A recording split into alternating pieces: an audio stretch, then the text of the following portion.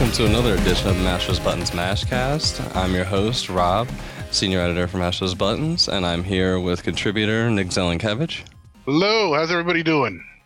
And contributor Mikey Kinney. Brains. Okay. Mikey's been sick with the bath salts zombie flu. See, I was just hoping he was excited about Walking Dead Part 2 next week. Oh, is it finally hitting? I've been so upset with that game because I've been waiting for episode 2 for so long that I've just quit looking. I have not been paying attention that much. Well, now your prayers will be answered. Cool. That means I get to write the part 2 of the continuing review, I guess, for it that I started. Which will be going on forever.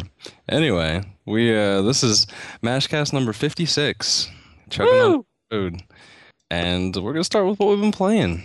Nick, what have you been up to? Have you played more than one game this week?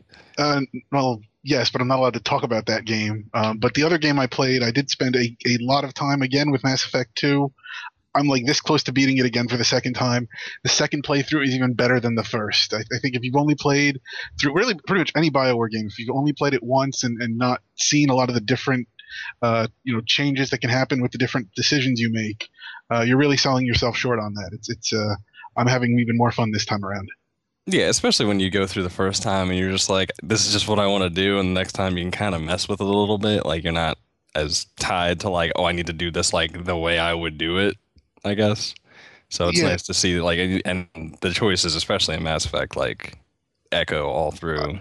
I just, especially playing through Tuchanka as a renegade, that was probably one of the most fun planet experiences I've had. That just felt natural. That's where Shepard as a renegade belongs. Yeah, true. Tuchanka, you definitely. It's not as fun playing Paragon through Tuchanka as you would Renegade. I did a whole bunch of Renegade shit in Tuchanka just because it fit. Headbutton Krogan. See, I'm doing a second playthrough as Renegade at some point when I get time, so I can experience it. I did some Renegade things while I was there, but I didn't do all of them I was wanting to. But oh well. Yeah. Well, if that's it for you, Nick. What have you been up to, Mikey? Well, other than not paying attention to Walking Dead. I know, right? Let's see. I've been playing League of Legends as always. I actually have not played a single fighting game all week. This upsets me. I really should go play one. But huh? I said, no wonder you're not feeling well. I know, right? Well, when I'm sick, I try to avoid playing fighting games because then my lose streak will just go high because I don't get that zen that a lot of people do. Apparently, when they get sick and they're just awesome at it, I get a bajillion times worse. So if this was I've gotten awesome at a fighting game because I was sick. I don't think I've ever known anybody to do that. Really, I knew a couple that I don't know. They just were able to zone out more. But I guess that's true. Couldn't you just get the same effect taking a lot of cold medicine? Yeah, I would think that I've met a lot of people that are really, really good when they're drunk, but not anybody that's good when they're sick. So I don't know. The whole drunken fighter. Yeah. Yeah. I also play. I don't think it's the same state, yeah, but I've met some good drunken fighters that they go to tournaments at bars and they'll seriously, as the day goes on, you'll start seeing them win more because they've had a lot more drinks. It's just funny. At the beginning of the tournament, they might be in the loser's bracket, but then somehow they win at the very end. Drunk, whatever. It works, I guess. But I did play one game that I felt was very fitting. I played some Dr. Mario. Pop some of those pills. Going back, look at you. Did you play it, or did you No, I sat there and just solidly played it for 3 hours. Yeah, look at you. Yeah, I just was I miss Dr. Mario. I love Dr. Mario. That was an awesome game. Yeah, simplicity, man. Simplicity of games. In fact, we're gonna, I guess, be talking about that near the end of the Mashcast. Yeah. So, Rob, what you been playing? Okay, I was gonna move on. Did you already say what you were playing? No. I was gonna move on to me. I was gonna move on. Well, sorry. I figured it'd be weird for you to introduce never mind. We're gonna talk about what we've been playing, and what we've been playing. I mean, what I've been playing, because who gives a fuck what you guys have been playing? Aw, and I put the headset down and walk away in See, shame. exactly. That's why I don't do that. That would be wrong. Um, same kind of the same stuff as always. Actually, I'm playing Super Mario Combat because I'm addicted to that freaking game. I just love the not only just the being good at a shooter doesn't make you good at that game, but just the tactics and like the psychology of how people behave in a game or like what people tend to do in certain situations. Like it's very strategic as well as just, being like a third person shooter. It's just fun. If you haven't played it, go play it. It's frustrating at first, kind of like League of Legends or Dota, but after you get past that hump, you'll just be hooked. There's Yeah. nothing else to say about it really. Um, what else have I been playing? I'm messing with Lollipop Chainsaw some more. I just like the game. It's fun. I would like for there to be a sequel where it's a little more not standard action, but like I guess some more mechanics and things of that nature because there are some points where you get trapped with like cheap hits and things of that nature and they have like a heal mechanic like with the lollipops that like heals like half of your life so you're never really in like too much danger, at least I haven't been so far. In fact, I've always have like five lollipops for the most part, but it's just annoying to like have be right in a good flow of things and then have a zombie just power right through an attack and smack you and it's like that's I dislike you. So is the Like combat not as like fluid like as I don't it's know a it's not a Bayonetta? Devil May Cry or a Bayonetta, Okay. but it's better than average like action like hack and slash. See, I'm kind of looking for. I hate to say this. I'm actually kind of looking forward to Metal Gear Rising Revengeance. Stupid Just, fucking name. just because it's Platinum Games, so it's probably gonna have a really good battle combat The system. combat system, the gameplay will be fine, I think. I think it's just the ridiculousness of whatever story comes out of that. I'm looking Well, forward to yeah, DMC for the it's the same reason. Bayonetta people. How is it not gonna be ridiculous? Well, the fact that it shouldn't necessarily, I mean, like, not that Metal Gear is not ridiculous. Metal Gear is actually totally I was about ridiculous. to say That's there's otherwise it's crazy, but it's ridiculous in a certain way. Like, it has a point there's a where it's fat great. man on roller skates that wants to blow up an oil rig in the second one. The second one has all manner of problems, although I actually like it a lot more than most people. But anyway, we're getting off topic, sort Yes. of. Actually, we're Yeah. on topic. Let's move on, I guess. What else? I played Crater. Review will be up soon, I believe. It's in for revision, so it's going to be up soon. Dungeon crawler. It's impossible not to compare it to Diablo because Diablo came out and it exists in the same universe as Diablo, and people waited 10 years for Diablo, so it's impossible not to say that like they're similar. But it really like there's not that much similarity between them except the fact that it's a dungeon crawler. But Crater's like really, really good. Um, it's only single player right now, which I know is going to be a turnoff for a lot of people. Like if they want to play the game, but for $15, like as it is right now, the single player alone is worth the price of admission. You know what you're describing to me, right? You're What's that? describing to me exactly what Torchlight 1 sounded like. But Creator is going to have multiplayer added for free on July 10th. So See, I don't have to wait for Torchlight 2. and So anything basically, I don't have to wait for right, a sequel like Crater 2 or whatever for multiplayer. exactly. And in fact, like anything that you've done in single, that's the thing. Like anything you've done in single player is going to carry over to multiplayer. So you can use characters and stuff that you built up in single player already when multiplayer opens. So There's too many loot games out right now. Or there that's are, coming. and all of them are going to get picked compared to Diablo. Although I think like No, overall, I do think that Crater is probably a better game than Diablo. Diablo is shallow in a way. Like there's very little to that game. I think nostalgia and anticipation have kind of like won out with that game a bit. I enjoy it. Like I played it, but like I never played the other two. But I there's not a whole lot there once you've played that game one time, like except for building up a character some more. Even the loot's not really that much of a draw, I guess. I'm kind of waiting until I get to Nightmare, the final difficulty, before like once I finish a character off and I get to the final difficulty. If I want to play through it again, then I'll just. But honestly, between Diablo 3, Torchlight 2, and Borderlands 2, my loot time is kind of filled.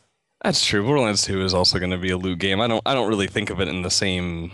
Oh, I do. At the But same that's time as the others, though. I guess maybe just because of the difference in gameplay. Like I'm not looking top down, clicking on things all the time, so I guess it's just different to me. it's true. But anyways, But it was an excellent game. I really enjoyed my time with it. I'm gonna keep playing it. I'm trying to convince friends that have Diablo that are like, oh, I've played through it, 3 or 4 times, and I don't really have much else to do. And it's like, get Crater. So, it's out there. It's awesome, and the review will be up shortly. So let's move on to the topics. First up, there was a bit of a leak, so to speak, potentially. Involving the Xbox, and I hate to say it, but it's what was actually in the document, the Xbox 720, which we've mostly been referring to as the next Xbox and things of that nature because 720 has never been an official name. It's a bullshit SEO thing that people made up, IGN. But basically the document covers a lot of ground, actually. It was a 56-page document, and it actually appears from the dates and things in it, appears to be back from August 2010, and it covers just plans of Microsoft for the future. There's, the services. It actually details smart glass, and I mean, if you're talking 2010, this is 2 years before they announced it at E3, basically, this year. They're going to have Blu-ray for the next system. They have plans to have a Connect 2 that's going to come bundled together with the system in 2013 for $299. They even have a Connect Glasses project, which is supposed to come down the line. It's not supposed to come out right with the system or right with Connect 2, but it's supposed to come out down the line. And it's a lot like the Google Glass, Project Glass that most everybody's probably seen at this point. But it's supposed to, they're supposed to be Wi-Fi or 4G enabled glasses that are kind of do a lot of augmented reality things and will work in concert with the Connect 2. They're calling it Fortaleza, or at least the document calls it Fortaleza, I should say. And it's supposed to be around 2014 when that comes out. Connect 2 itself is supposed to be support up to 4 players, have much better tracking, have a better camera, be able to differentiate you from your background or your living room, wherever you have it, better. And that's really more or less it. And the plan is to, again, have a 10-year life cycle for the next system. The only thing of any real note past the actual document itself is the fact that not very long after it went up, the document was removed. It was hosted on Scribd. It's kind of like a paste bin type site except it's more like you can have like PDFs and things like that stored instead. But it was taken down at the request of Microsoft's law firm, or not Microsoft specific law firm, but one of Microsoft. Microsoft is one of their clients. Covington and Burling LLP requested that would be taken down, and all Microsoft really had to say on the matter is that we understand there's great interest and anticipation for what comes next for Xbox, and we're lucky to have customers who are so passionate about the platform. And then to Connect or to IGN, or actually, was it IGN? It's IGN. Yes, they said that we do not comment on rumors or speculation. So there's been 2 different comments from them, but both kind of don't say much of anything.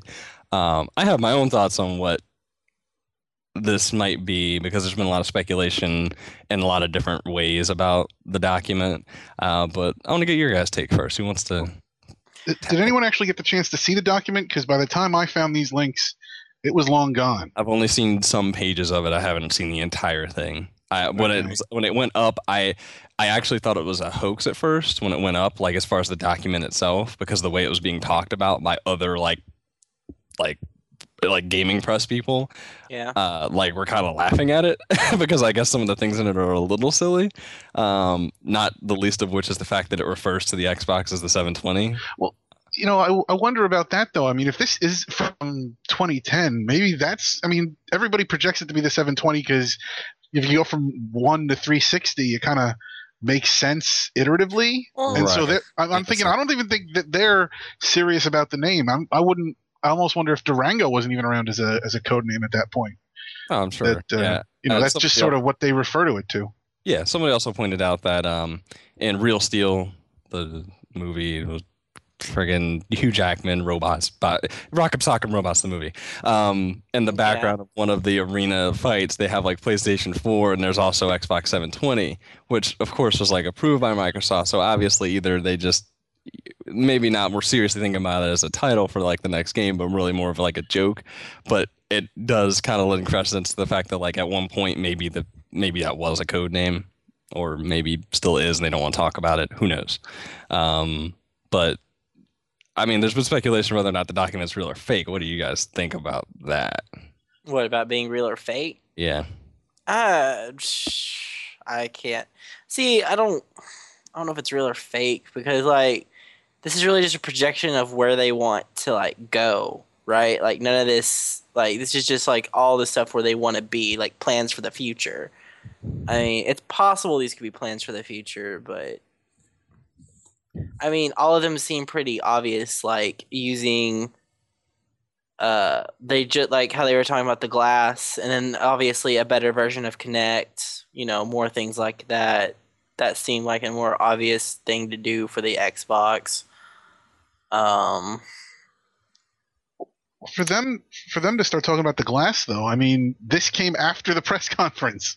So what better way to make it look like, look, this was the plan all along, than to say, yeah, but slip something in there that you knew, actually came to fruition. So true. So was this document? Was this before or after E3? After. Okay, so everyone knew about the glass, right? Yes. And then what makes someone not be able to slap 2010 on a document and say, "Oh, exactly. See, I knew." Exactly. Nothing. Yeah. At first I was kind of the camp that, having not seen all of it, only seeing like I think I've seen like maybe like 15 pages of it or something, because people have had it like in random places, but any place that had the full document was asked to take it down by their law firm as well. I was kind of the mindset that it's a hoax, but now I think that, much like what you were saying, Mikey, that it's supposed to be like a roadmap, that I think that, especially being back in 2010, that its concept, like I do think that it's real, but I don't think it's real in the sense that a lot of people are like, oh my God, this is everything they're doing. I think I think a lot of the stuff that is not going to be relevant. A lot of it, just because a few of the things on the list are like coming, have come to fruition or are going to come to fruition. I don't think that means that everything in the document is real. I don't think it was a planned leak either. I think it got out accidentally, and I think that's probably why it was taken down. If it's fake, I think you just don't comment on it. Like unfortunately, there's a way that it could go either way. Yeah, they're being asked about it, and they're fundamentally, their answers are, we're not commenting on it. So right, yeah. but you also don't take it down in that sense either. If it doesn't mean anything, then you just don't. Well, that doesn't mean it couldn't mean anything either, because they might actually have been working on something like that. Right. I mean, it could go two ways. You could either say that, you take it down because it can negatively affect or may give people an impression of something that's not going to come to pass that you never even intended, or, it was a real thing, that you were a real document, but, what if 50% of it isn't To be honest, it's at this point with it, it's just like flip a coin and pick what side of the camp you're on. No one's gonna really find out if this is real or fake or not. Well, I think it's interesting from a standpoint of like, now you can kind of sit there with this and take a look at what actually comes to pass and what doesn't, because I think some of the stuff is really optimistic. I think the idea of having Kinect 2 launch with the system in 2013, no way, with the new version of the console at $299, unless it's like integrated in some way, I don't see that happening. I expected it would be integrated, though, because they're so in love with Kinect right now. Why wouldn't they put it in there? I'll admit the price point is probably fiction, but well, that's what I'm saying. I think that's a really optimistic price point. I'd be surprised if Kinect 2 or Kinect 360 or whatever the hell they call it isn't part of the system from launch. That seems like a no-brainer. I'm just I gonna never really say, considered it before the document, but I suppose that you could be correct in that case. That like it makes a lot of sense. It's not even an option anymore if you include it with every system. If it's integrated with every system, then you don't have a problem navigating your dashboard. You can't complain about it anymore. And look, everything is better with Kinect. Everything. Exactly. Right. It would be an obvious thing for Xbox to push Connect by establishing it in the next console to just force everyone to have it. That's I mean, but that's what goes back to my other plan of like saying if this document's real, like you agreed with me, it's probably just a plan, like Oh yeah, what they want to I go think for. only parts of it are actual, mired in like this is what we're still doing. I think that a lot of parts of it are not going to be relevant, or that the ideas may have changed since then. All of it, like I mean, any way that you look at it, there's all of them are reasons, like whether it's fake, whether it's real, whether it's partially true, whether it's all true, or all reasons for them to have the law firm take it down anywhere that it's up. So it's an interesting glimpse at what may come to pass. There's a couple of things that are just kind of funny to me because I'm like, oh, really? Connect 2 is going to support 4 people? Like, how much fucking room am I going to need for that? Even if it is slightly better on space, like, how am I? It's okay. How? Someone will come up with a device that makes it easier. Didn't Nyko come up with a device that made it like simple to slap on the Connect and then just make it to where the view was a bit shorter or whatever? Yeah, I guess. But I'm like, I'm gonna have to like play the goddamn thing outside now. Like, You're gonna need an empty room just for your video games. exactly, just for Connect. I mean, y'all don't have one of those already? No, I'm kidding. But it's interesting. In a way, I really hope they don't go with 720, but I could totally see them doing it because it does make a lot of sense in a lot of ways. I want to see them go with 361. That would be interesting. No, I hope they don't do a 1080. That'd be dumb. But either way, whether or not you believe it's real or it's fake, there it is. A lot of places still have up pieces of it, but nobody has the full document because it's been requested to be taken. If it is fake, I want to know why somebody made it 56 pages. Because it adds to the realism of it. But it seems like, you know what? I'd say around like 40. I'm probably pretty good. I'm still going to get the same effect out of the number that I'm getting at 56. I feel like that number is there's so many pages. Do you not remember in high school when you used to write more just to make it look better? Double space. Yeah. I only did that like once. And did it work? Yeah, actually it did. Okay, thank you. That's your guidepost. Yeah, it worked that one time. No, but I don't know. It just seems like an insane amount of effort to troll the entire community. I don't know. Yeah, welcome to 2012. But that's part of the reason I started believing it. On top of like certain things in it, I started believing that it wasn't a fake or that it wasn't like an elaborate troll because it is an awful lot of work. But as much as, you can look at all the information that's out there about it and kind of speculate yourself whether or not you believe it's real or not. But much like the Xbox 720 document leak, something else less, I guess, crazy, exciting maybe, in fact, it may be boring to a lot of people, also started with a strange email. And that was a letter from Gabe Newell and I'm usually really good with names, so let's try this. Yanis Varoufakis. Sounds good. That sounds... We're going to go with it. Slightly dirty, but okay. A letter from Gabe Newell to Giannis. He is an academic economist, and he's, especially in light of everything that's going on in Europe now, has been very much like in the conversation as far as everything that's gone on with their debt crisis. He's from freaking Greece. That's like ground zero of the debt crisis over there. And that's part. And in fact, actually what they've done basically is they've started a blog about economics, and Valve's virtual economy, more or less. And this is actually Varoufakis' blog, and he actually says that when he starts. He basically talks about how most of the time people just ignore economics altogether until something like bad happens, like the Euro crisis.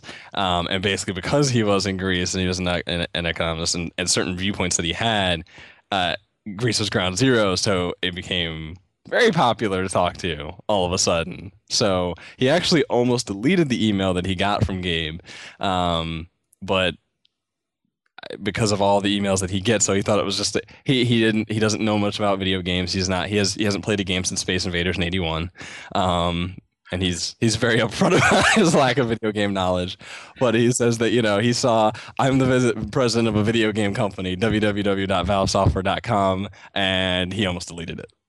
But for whatever reason, he kept reading it, and he actually went through it, and they saw how Gabe was telling them how they've been following his blog, and they basically Valve's trying to link economies to virtual environments. Like they want to create a shared currency. And then do we know what games he's talking about or what economies he's talking about? Because I don't think he says it in the letter. But do we have any idea? I don't know, because there's only a few possibilities if he's talking about specifically Valve products. But I think that he may mean a larger, like in a larger sense, perhaps.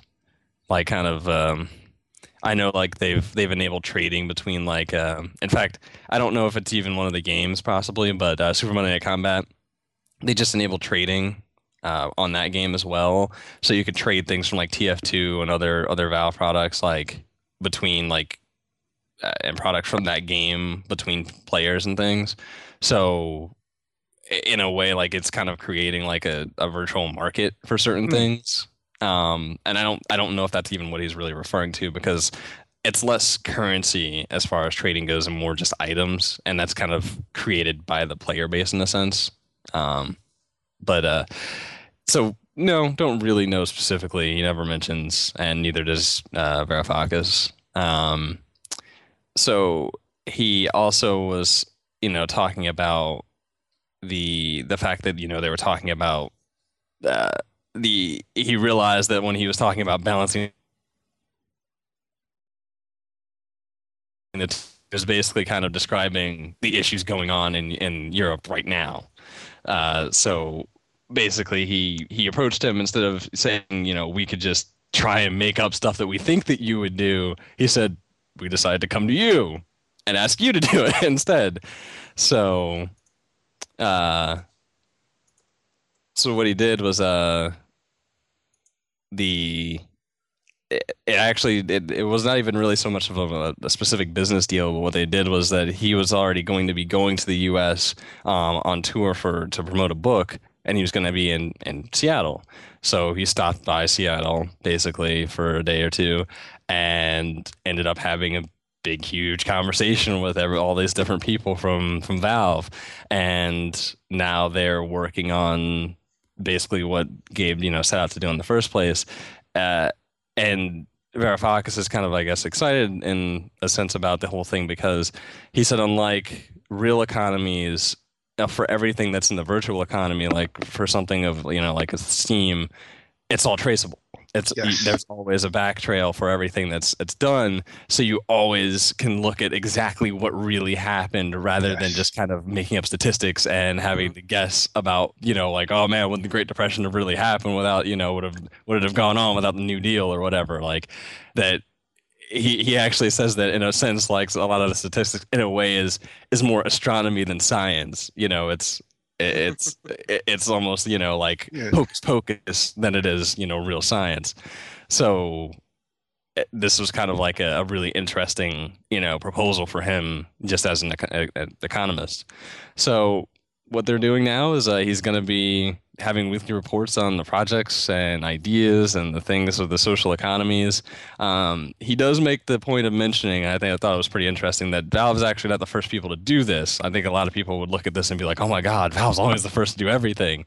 But actually EVE Online recruited, and I'm not going to say his name at all because I can't, but they recruited an economist to do their economy, and we've seen how that's gone. Like EVE's has always been lauded as having like a really great economy, or a really interesting economy that's, in a sense, like even, like that not echoes real life, not specifically echoes what's going on in real life, but that like it's a living, breathing economy that's its own beast at this point, at beyond the constraints of, what the game was initially intended for. So there's some interesting things that can come out of everything as far as this goes, but just an interesting move on Valve's part, I guess. I love this. I think just as he points out, that he can track every every transaction, at any point, throughout history for a given economy. I think the information that'll get him, because I mean, you talk about modern economics now and sort of what we're looking at, and there's so many variables, and there's variables that economists don't even know about, that for them to start to be able to parse through it, it's what makes it so, what makes it almost, arcane. And I think this is great. It concerns me a little bit that they pulled him right out of Greece. Like maybe he should be focusing on that, but yeah, it's the real world. Yeah, it occurred to me, but if that's you could do both, I guess. I don't know, but no. I'm interested to see where this will go. Like, I'm kind of curious how this will affect Dota 2 and its economy. That's true. I didn't even think about Dota. Because it's free to play from what we understand.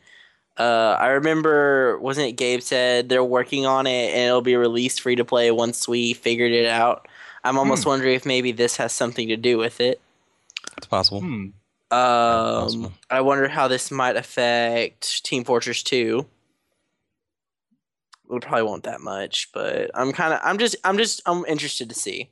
I'm interested to see how this will affect current Valve games, how it will affect Steam in general, and how it will affect Half-Life 3. No, I don't get, not Half-Life 3. Whatever. I just wanted to say Half-Life 3 to make sure people knew that I was still thinking about it. Everybody's thinking about it. It's an unheard rule.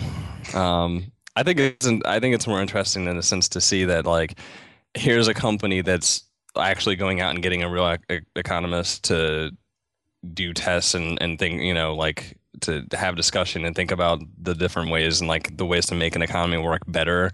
Because I think we hear a lot about microtransactions, free to play, and DLC and add-ons and things of that nature, without any real consideration of what like a real economy is, in terms of those specific games, in terms of what players actually can spend, in terms of what makes sense for players to spend. Like, how do you value, a character for a game or a fighting game or something, if you value them at all, to, if you even charge a price for them at all to put them into a game. And I think it's interesting to see if maybe some other people adopt that mindset and see if they can get somebody on board that can really like give them a real direction, and maybe that's how you start getting things at a more reasonable price, or prices that make more sense for the real economy. I find this especially interesting because Gabe's been on record as saying he believes that there's like a price for every game, for every gamer, that there's a right ideal price that for every person it's different, that you should be selling each game to them. And I think that's one of the things they're trying to work on with Steam is getting it to a system where they can maximize that. And I think this definitely plays into that belief. And I think it'll be interesting, not even within the game economies, but just for Steam overall. Maybe this means more Steam sales. I don't know. Certainly. I mean, maybe it'll even be affecting that. But that's not the only thing that Valve is doing that is of interest. Actually, they're using Portal 2. Teaching with portals, actually. Yes, yes. Is what they've actually ended up calling the site. But basically what they're doing is they're releasing a limited beta and a limited Steam client with a tailored version of Portal 2 that has a level editor and workshops, and basically teachers can use it to create learning programs for classrooms, and they're going to be providing it for free for things not just teaching like science and physics and things, although that is kind of like I think one of the things that would jump to mind just based on Portal 2's gameplay, but it's also to deal with, science, technology, engineering, and math. And at this point, it's going to be more of the beta is going to be more limited. I guess it's going to be more within the constraints of sort of within Portal 2's current framework, but there are plans to expand it even further so that they can open it up and have, all sorts of different sorts of lesson plans and things of that nature. And teachers will also have administrative access so they can control what levels get shared. So you can kind of have a collaborative effort amongst teachers to create learning programs based on games, making games, teaching things. This is an amazing first step. Like, if this is where it's starting with Portal 2 could be like part of science class after a while. And then I think I don't know, let's take if this idea branches off to other game formats, could you imagine being taught history in the form of, I don't know, a Total War game? Or Assassin's Creed 3? All right. Or actually the Oregon Trail.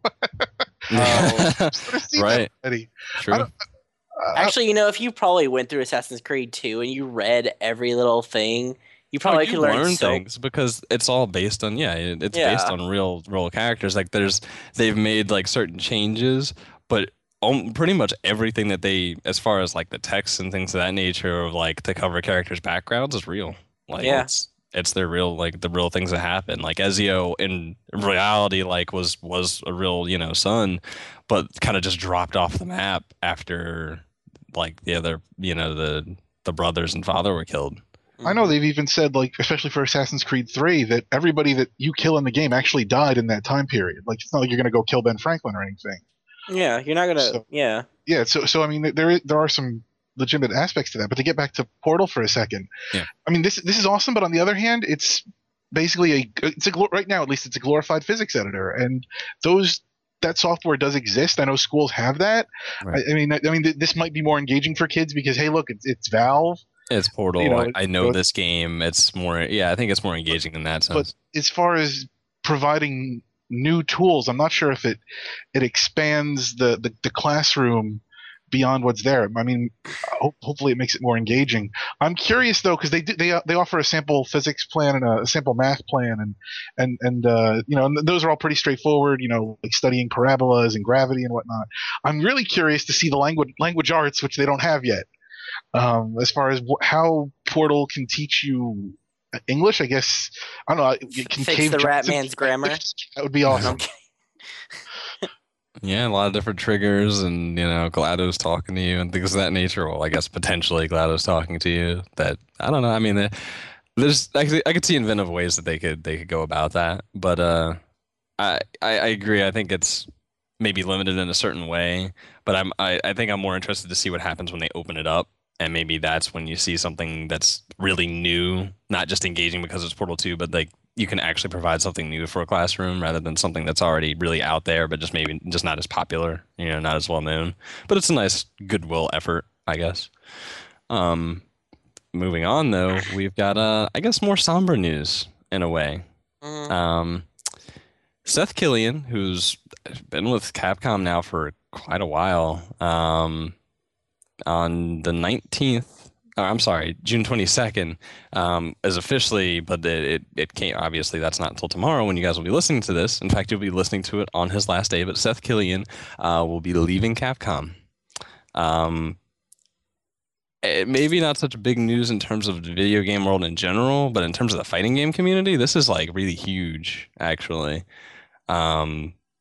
He's been like their kind of like goodwill ambassador, community focused guy for quite a while, and he's leaving Capcom to pursue. He hasn't said what it is, but he's leaving it to pursue something else. But he basically spends a lot of time just talking about like how he got into the fighting game scene and to Capcom in general, and then thanking a lot of the different people like Ono-san and people that have been involved with him along the way, like from Capcom and then to the fighting game community at large. But really it's weird. I mean, like he does, like he's hopeful about the whole thing, that it's still a very strong community, and in fact he thinks it's stronger than when he came into it, and it's stronger when he's leaving it, which I think is fair. But definitely the end of an era of a sorts. I'm guessing Mikey's gonna have a lot to say about this, so I really didn't care, but oh really?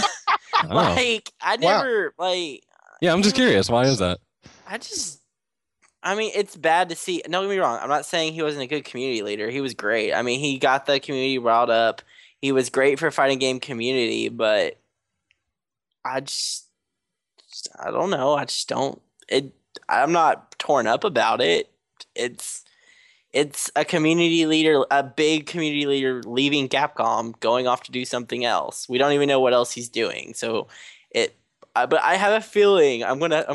Oh, I'm sure I'm sure it's something fighting in game related. Yeah. yeah. So I'm not like, oh no, this is the last time I'll ever see Seth Killian again.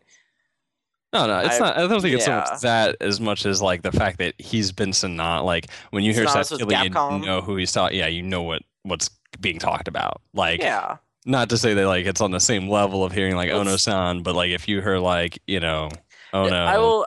I mean, it's not like how I feel about when I heard Inafune, leaving Capcom or right? getting Oh well, fired from Capcom. that's entirely different. Like, I mean, Seth Killian Exactly, never but I made mean, anything. that's what I'm saying. You Like, can't compare the guy who made Mega Man leaving to the guy who just runs the fighting game community.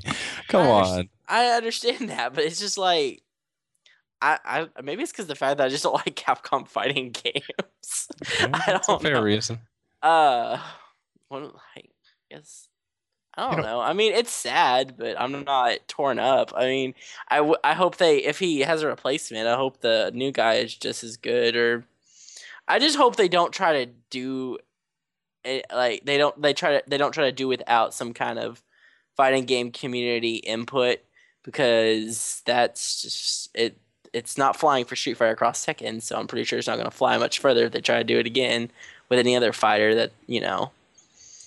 So we'll see. Maybe watch them get Maximilian or something like that. I don't know. That'd be interesting. Even we'll see. But Nick, yeah. anything? uh, I can't imagine that he'd be leaving the fighting game community altogether if he's as No, that's involved why I'm with it not. as he is. That's why I'm not torn up about it. But I wonder if this doesn't have anything to do with the little sexist kerfluffle that or Capcom accidentally stirred up a few months ago. Oh, Sort of ultimate fallout from I think that. it's a bit far. I think it's a bit far out from that, and I think him as in terms of just community management has always. I mean, he's never really, I guess, been perfect about answering questions about things. Like, I know that there's been events where he's been shot hard questions, and he doesn't shy away from answering them, but sometimes does kind of do that, like, oh, crazy Japanese guys, what are you gonna do with certain things? but he's never really shied away from answering questions to a certain point. So in that sense, I mean, like, it's pretty big as a community guy. So I don't necessarily think it has anything to do with the sexist thing. Maybe he doesn't like how they've handled certain things. Was he But let go or did he leave? he's leaving. Okay, so he wasn't let go. As far as we know, I mean, Okay, 'cause even if he was, I would understand if he was being let go because of the failure of Street Fighter Cross Tekken because they lost money on that. But I think after you talk about Marvel's Capcom and Street Fighter 4 and how well those have done and how much that's really like reinvigorated the fighting game community in a sense that I don't think that that's part of it, and that's not really on him. I think if anybody were to like kind of bear the brunt for that, it would be like Ono-san more than anybody else. yeah, but Ono-san's sick, so I mean they're not gonna. He was sick and overworked was kind of officially the cause. Actually, there was a big article on Eurogamer where they had an interview with him right after like he came back from his illness. Oh And yeah, it's very interesting. If you haven't read that, go check it out. But I'm surprised because I expected Micah to be like, I got a whole thing to say about this, but you're just like, yep, okay, life goes on. now if it was Daisuke Ishua, fuck, I can't ever pronounce his last name. The Guilty Gear music guy. Now, if he left Arc System Works, oh my god, you'd be hearing so much from me because he makes the best fighting game music ever. Like the Guilty Gear, Blaze Blue, anything he touches music, it is amazing. Oh, I don't disagree. I mean, it's definitely been very different from most fighting game music. So, I mean, I think that's always going to be the case when there's like a creator that leaves, like you said, like, Inafune leaving is a different thing than Seth Killian leaving. I just think it's very much like. Well, the only thing I will say about this is that it'll be really sad if they don't have somebody else, because then that means there's no fighting game community face anymore. It's just corporate Capcom doing what corporate Capcom wants to do. I think they'd be silly not to. Yeah. Nick, you were. I was gonna say, can't the fighting community kind of self-appoint their own leader? I mean, if it's just because one guy leaves, the community doesn't die. No, I mean, the community's not dead, but I mean, we don't have a face to go. But then Capcom's losing out on the fact of having like, well, we have this community guy that's well known, and he's here for y'all when we can't be. You know what I mean? Right, you don't get a corporate face, you get a person talking to you, which always helps. I mean, even Activision has, One Yeah. of Swords, they have him talking, and it's a person, even as much as Activision is, soulless entity, it's a person. So you feel like a different kind of way about it when you're talking to somebody. Call of Duty had, you know, their guy. Yeah, everybody's got somebody that's like a Yeah. person heading up a thing. I think they'd be silly not to have another You know person, what? but it's I going to bet take that person time to get to that level where your I name bet is I bet synonymous. if they pull anybody, it'll be Maximilian. I don't know if y'all have watched his videos, I have. but I've seen his. I, I'm I would put money if they were gonna get one, he'll probably be the next guy.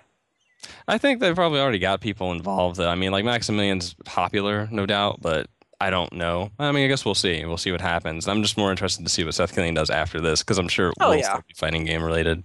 But moving on to the next topic, we've got Sony now. Sony and their shit umbrella. I And love I that did title. not I saw that and I was Dude, like, "Are you serious?" I did not know what to think because actually, if you look at the title, the title of the article is Sony on protecting studios and Vita's advantage over Wii U. Kind of a straightforward title, but the actual hyperlink says Sony's shit umbrella on protecting studios and Vita's advantage. And I was like, wait a minute, what? That's what I thought too. And I was like, "What do you do with a shit umbrella?" I didn't Like I know don't what that understand. meant. I thought maybe they were calling Sony a shit umbrella. Like I didn't know what the fuck it was supposed to mean. But what it actually refers to is one individual. Scott Rode is a Sony Worldwide Studios vice president, and his nickname is the shit umbrella because he's kind of like the go-between. Between like a lot of the first party studios and like upper like Sony corporate uh like the actual PlayStation business itself. And he's basically the guy that kind of makes sure that first party studios are given autonomy to work on things at their own, work on the things that they want to work on without having stuff forced on them. He says that basically, there's not we're not going to do like they don't do what a lot of other places do where here's a bunch of check boxes that you have to tick off that everybody has to do these things no matter what effect it has in games. We don't make any of the studios despite any one of the things they point out is like God of War Ascension. They point out that actually although it seems like one of those corporate initiatives to like have a checkbox where it's like, okay, well now we're gonna force multiplayer into God of War, that's not actually what happened with the game. That it was actually they had started working on that when God of War 3 was before God of War 3 was released. He's not the first person to say that, and this really makes me interested in the God of War multiplayer. If this is an actual initiative that the studio developed on their own, it's almost like they keep saying, "Oh yeah, they actually did it." It's not a checkbox. It's actually getting me hyped up for it. So, good job I marketing, I will. guess. I don't know.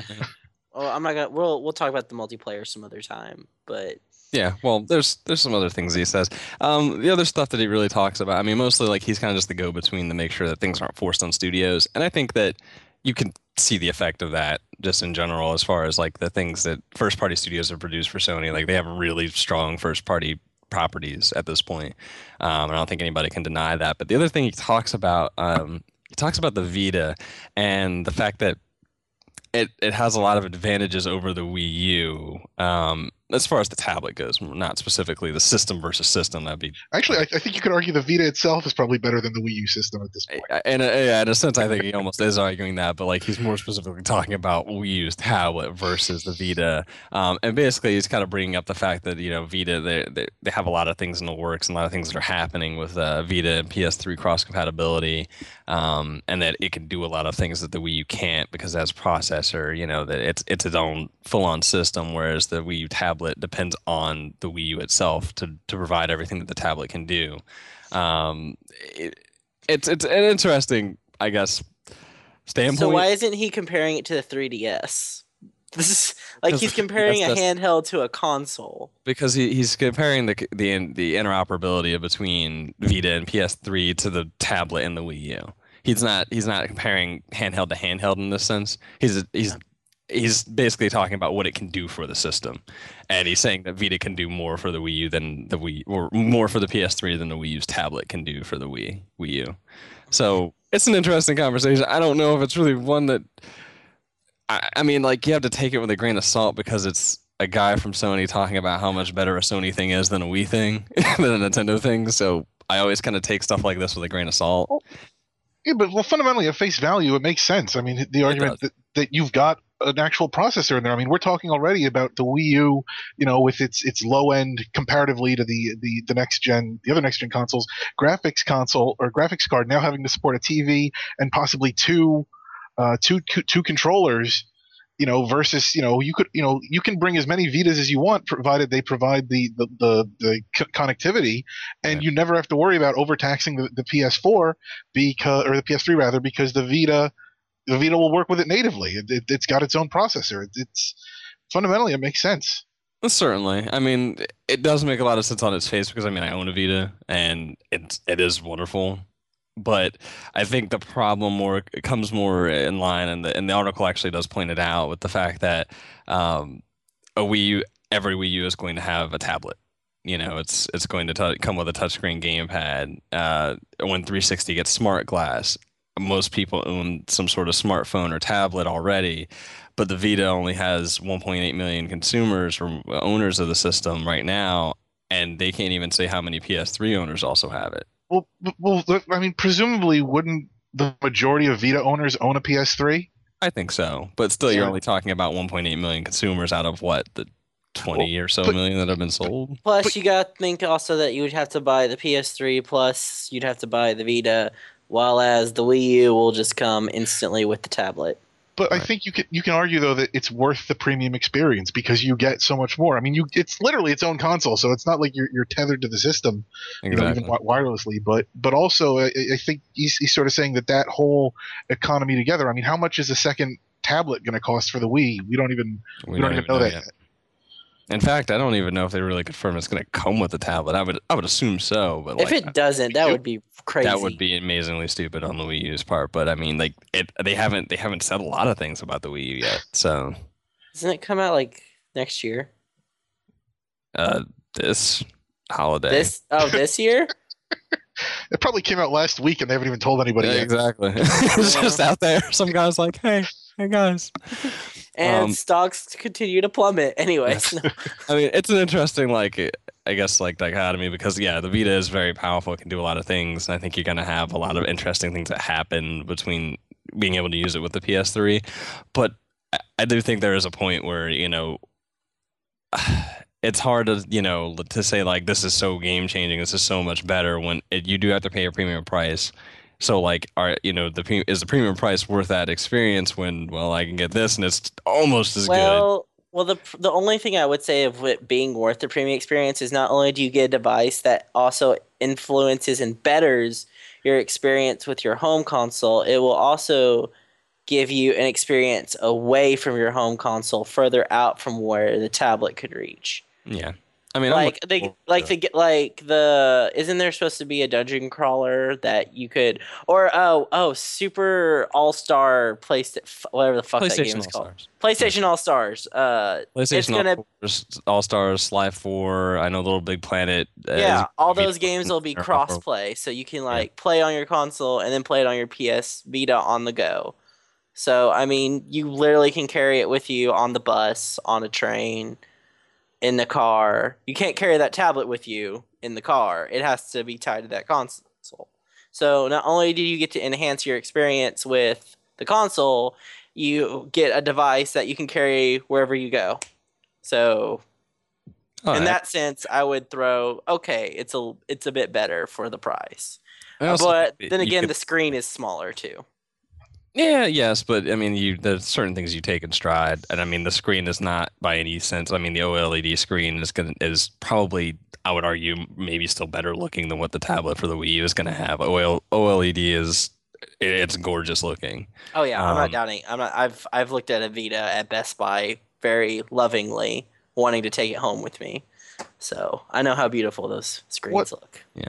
what I Um, think what I think he's really undercutting here is that a lot of people are looking at the Wii U, and especially now that you've also got Microsoft with the Smart Glass, and right. it's sort of like they're presenting, What's so special? like there are certain experiences that originally it was you could only have with the Wii U, and now it's like, well, now you can have with the Wii U and with the Xbox, and now basically he's saying like we don't want to be left out of that party as well, just because they've both got secondary screens. We've also got that. So if you want to make a game that requires a second screen for whatever reason, you can also make it for a Sony system, and we'll provide the Vita so that you can still have that experience.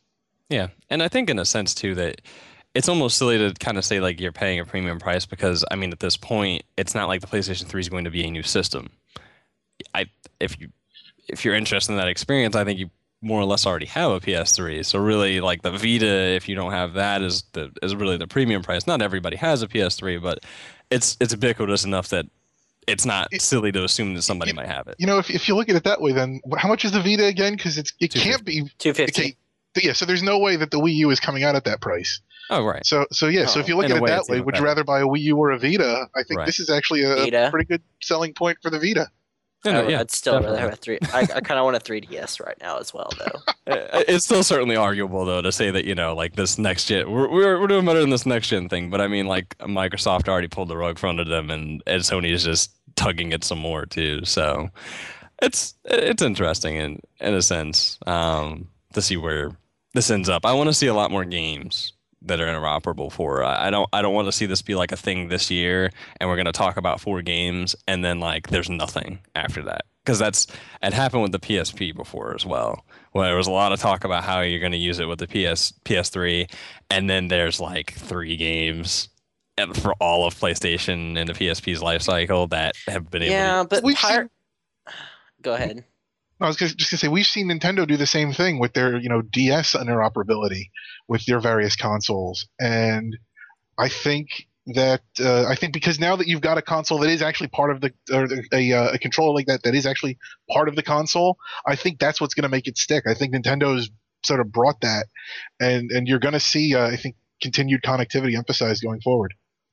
Nintendo's been trying to do this since the Game Boy Advance, right? Exactly. Like, Force Rivers Adventures, man. Final Fantasy Crystal Chronicles, I think would be the first try. Yeah. So it'll be interesting to see. It'll be interesting to see which one what thing actually ends up being better. How much smart glass gets used, how good the Wii U tablet is, how many games start being used for Vita and PS3. We'll see where it goes, really. But moving on to the last topic, actually. And speaking of Nintendo, we've heard Warren Spector. Yeah, we've heard Warren Spector talk about his concerns with ultra-violence in gaming and how it needs to stop. In fact, his direct quote was that that the ultra-violence has to stop. We have to stop loving it. I just don't believe in the effects argument at all, but I do believe that we are fetishizing violence, and now in some cases actually combining it with an adolescent approach to sexuality. I just think it's in bad taste. Ultimately, I think it will cause us trouble. And that was just last week, I think, really, he made those remarks. Or actually, no, I'm sorry, it was right after E3. Which, 2 weeks now? Sure. But basically, Miyamoto has similar concerns. He doesn't put them in quite the same way, but he says that he's concerned about the industry's reliance on making games that are centered around guns all the time. That there's so many of those games all the time. And you know what they did? What? They gave us bows instead. No. Sorry. Well played. That's a Hunger Games Avengers thing, though. That's what that crap's all about. Then we got Tomb Raider with bows. We got Crysis with bows. I know, dude. It was the year of the bow. It wasn't even the year of dubstep. Which game had a bow before any of those? The Legend of Zelda. Yep. Kid Icarus. Yep. There's also that. So didn't ActRaiser have a bow? No, ActRaiser had a sword. Oh wait, did he have a bow that he could? I think he had a bow as well. I think it was one of the weapons. But I whatever. don't remember. I didn't get very far at ActRaiser. I was just more about cutting things. Chop. Anyways. Anyway, but he's concerned, especially about because and it makes sense because he always has. But he's really concerned, especially about the young generation of gamers. Just how that really works in terms of interaction and playing with that. He said that it's important to take into account what people are buying for their children, and you do have to be concerned about children when you're making certain games that their innocence just needs to be more variety, so that parents have to be able to have a full grasp on what's going on, and it's kind of hard to, I guess, control that when every game you see is a shooter of some sort, or at least it feels that way. It's not really true, but it feels that way when you look at the mainstream. If you a parent walking into It GameStop, does. Like it's really I'm kind of sick of shooters. Like is that is that bad to say? Because I'm just kind of like I'm everything that I see that's like triple A or something like that, or that gets highly rated, it like has to have a gun in it. Or if it doesn't have a gun in it, it has to be some kind of highly stylized, amazing motif behind it. well, I think that you should have an amazingly stylized, motif. Right, but then it doesn't have a gun. And then I get Gears of War that has a gun, and I don't really see the, you know. I Oh. just, my concern is I don't think you're wrong for saying that you're tired of it or that you're bored with it. Like, I think the concern more of along the line to me is that there should just be more variety, and there is plenty of variety. But I think that it's easy to make that distinction that if you're talking mainstream, like if a parent walks into Target or Best Buy or something like that and looking for a game for their kids, that there is an overwhelming amount, and it's the market. I mean, it really is the market, but there's an overwhelming amount of fetishizing of war and violence, and everything's got a gun in it. Uh, there is a lot of it. I mean, like if you look at indies and stuff like that, I mean, like, you see a lot of guns in indie games, but indie games are definitely a lot different in that standpoint that there is a lot more variety there, and I think that's where you get your differences about the industry, from what the mainstream of the industry is kind of relying on right now, which is the military complex, sort of. Um, but I mean, I think it's like a valid concern. I like that he wasn't so much like, oh my God, like we're so in love with violence. It was just more like, from a design standpoint, like why does every game have to have a gun in it? I think I appreciate that a little bit more than Spectre kind of being like, oh my Jesus, what are we doing? Yeah. I'm also making this great game that doesn't have guns, guys. Well, neither does Miyamoto though. No, He but- doesn't make any gun games. No, But if you read the article with the interview with Warren Spector, he basically turns around right after he like makes that statement and says, "Look, I'm making Disney, and it's Epic Mickey. And, working with Disney." Yeah. But in a way, but Spectre's made games with guns before, and so for him, I think it stings a little bit more. It's almost like he was part of that culture and he's turned on it, and now he has to intentionally push something that is counter to that. Whereas this is what Miyamoto's always done. I mean, if you think about sort of the growth of gamers, they start off playing his games. They start with Mario, they start with Zelda. So some of the purer gaming experiences that aren't so visceral and aren't so violent. And then once they hit puberty, that's when they start playing Call of Duty. So I mean, for him to be worried about, so when he says who's worried about the children, he is. That's his niche. He's basically highlighting exactly what he's done for the industry and where he is. And when you think of parents going into a Best Buy looking for games for their kids, at this point, parents grew up playing Super Mario Brothers. They know exactly what they're getting when they buy that for their kids. I think it's sort of a sweet spot that he's worked himself into. I mean, he can lament about the rest of the industry, but he's sort of the one pillar that provides the support for the children. Oh yeah, he's like the grandfather of in a sense of of young the younger generation's games basically. You know what company this makes me miss a little bit, but then realize like their later games really sucked hard, so now you realize why they're gone. Rare, like old school Rare games. Oh, Rare, yeah. I was gonna say Rare, like Banjo Kazooie. But it sucks. Yeah, that's what I'm saying. Like I miss old Rare because I used to make stuff like Banjo Kazooie, Diddy Kong Racing. But at the same Donkey time, Kong Country. Rare also made Conker's Bad Fur Day. Yes. Yeah, but that means they can develop both. I mean, if anything, that should mean that like companies don't need to develop just one type. You can develop multiple types. Right, but we've always seen that, like, I mean, and I think that's why indie games are kind of the salvation in this particular kind of discussion. Yeah, but let me finish. Like, I think indie games is the savior in this particular type of discussion, but we've already talked about and we already know that there is a certain reticence to having a difference, like to having that variety. You sell what sells. And when you get into the habit of selling what already sells, you sell the same thing over and over again. So that it becomes very much about about war games and whatever's popular at that moment.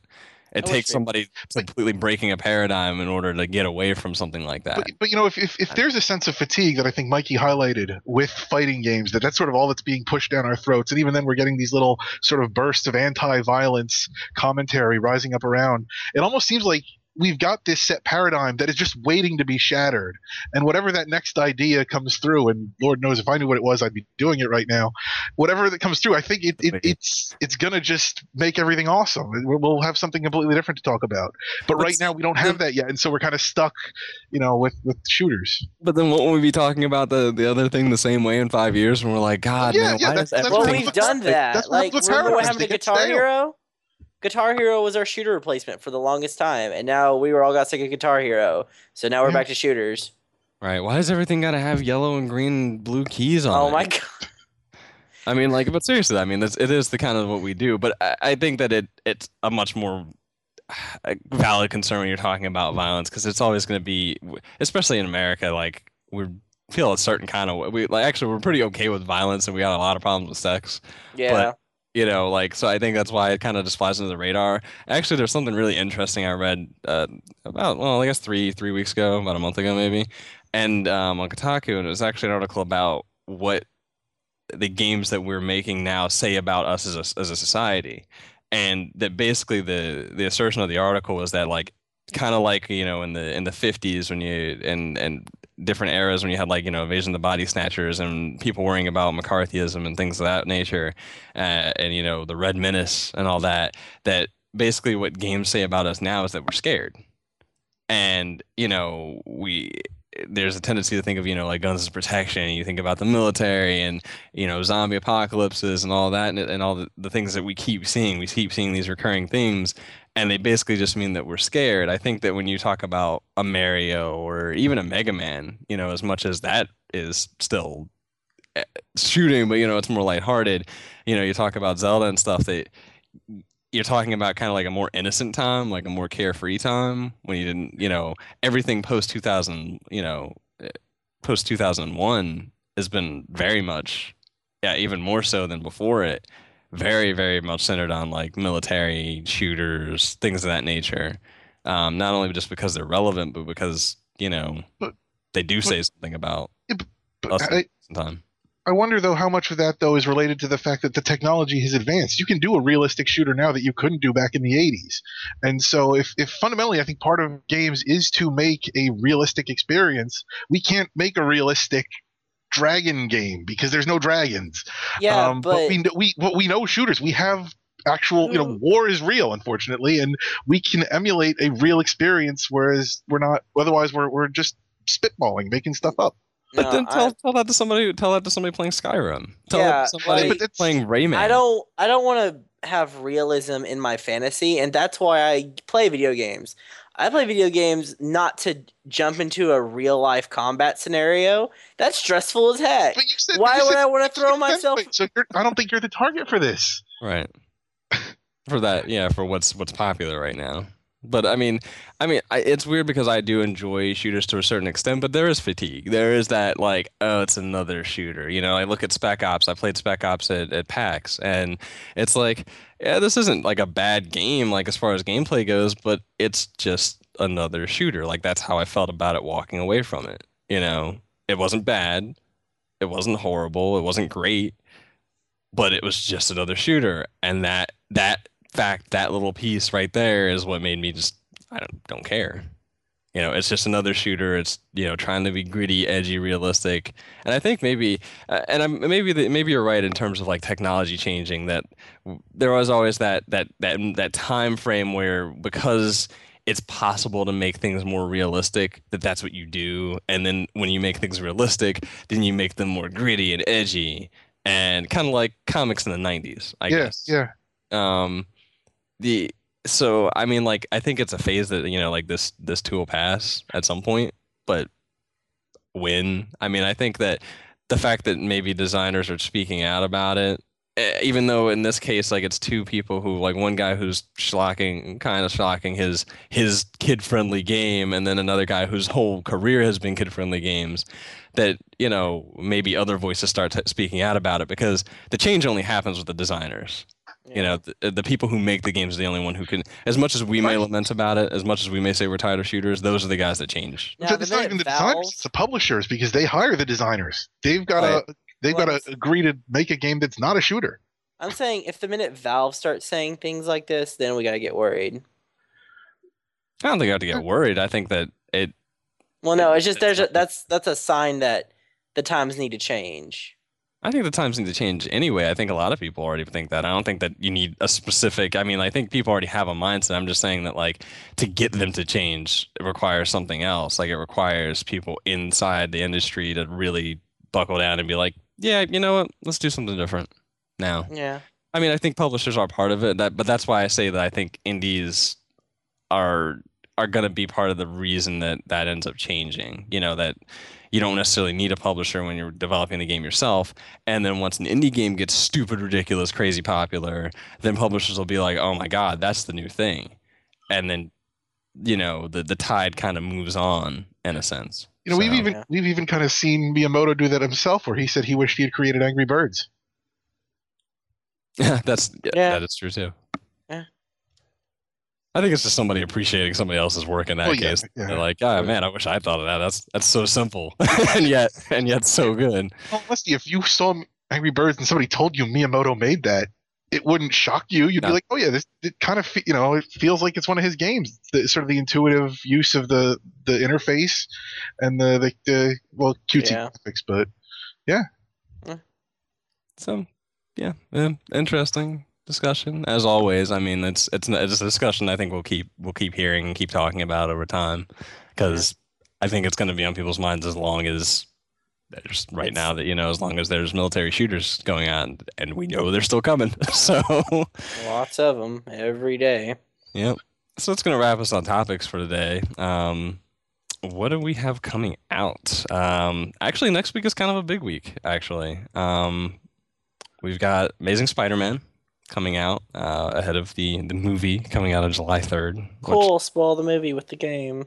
Actually, I don't think it's supposed to be that related. Like, there's a lot of going on. Yeah, it's kind of like it's actually almost like the old it's open world Spider-Man game again. So anybody who's been looking for that, like, there you go. Happy birthday. Haven't they all been like that since Spider-Man 2, the movie game? No, really? They stopped for a while. The last 2, 3, Edge of Time, Shattered Dimensions, like those have not been open world at all. I don't remember if there was one before that, but like, yeah, they stopped that after like the movies, more or less. But this one very much is like Spider-Man 2. I actually got a chance to play it. They had like kind of like a demonstration day outside of a Walmart. They had a wacky waving inflatable arm tube Spider-Man, and I was like, what the fuck is going on over here?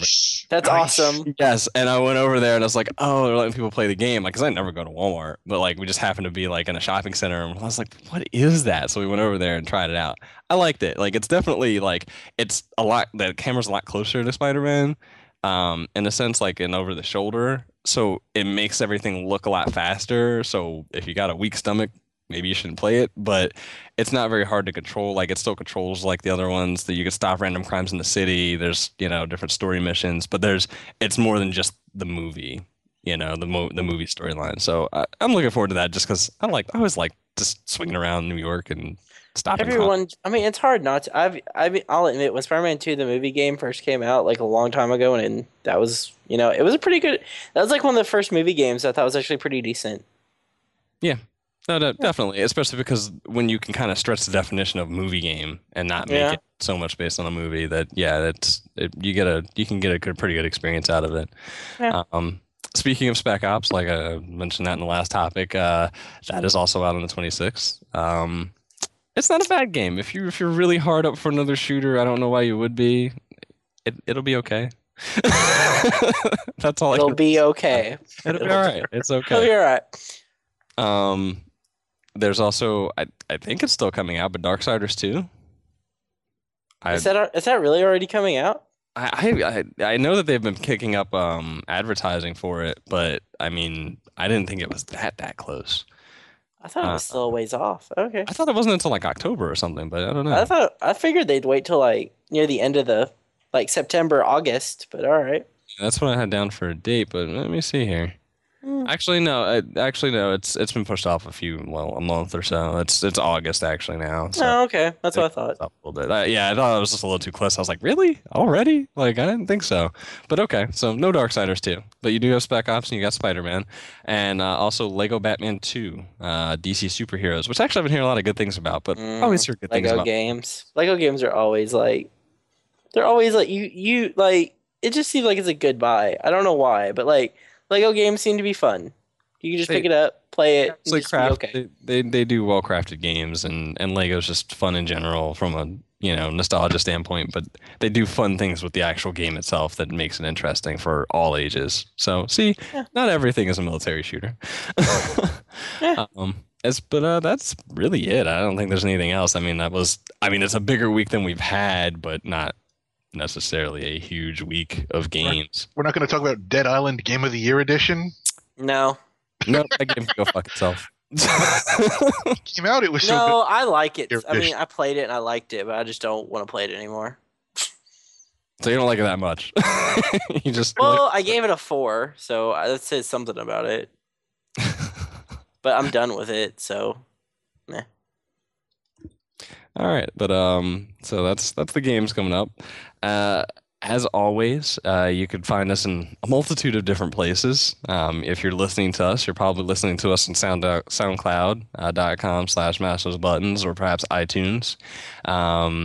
Or you may also be listening to us on Stitcher Smart Radio, which instantly available. It's streaming and it works really great on mobile devices, iPad, iPhone, Android devices. I've mentioned before, but I've listened to the podcast when I was on vacation before and works really good. Even driving, just no Wi-Fi or anything, just listening to it on 3G. It's good. You can also find us on twitter.com/mtbsite and facebook.com/mastersbuttons. And of course, mastersbuttons.com, her derp, where we always have reviews, interesting articles. Nick always has his WoW thoughts up each week. His WoW thoughts. Yeah, thoughts about WoW. The people still love WoW, and Nick always has something interesting to say about them. I don't even play WoW, and I read his articles every week. So, thank you. Yeah. So there's a lot of things on the horizon, and already currently going on. So give us a like or follow us on Twitter, and stay in the loop. That is going to wrap things up for us today for Matchcast number 56. Cool, guys. Have a good weekend. Brains. We're gonna close the same way. Brains. He's consistent at least. It's true. See you guys. See ya. Brains.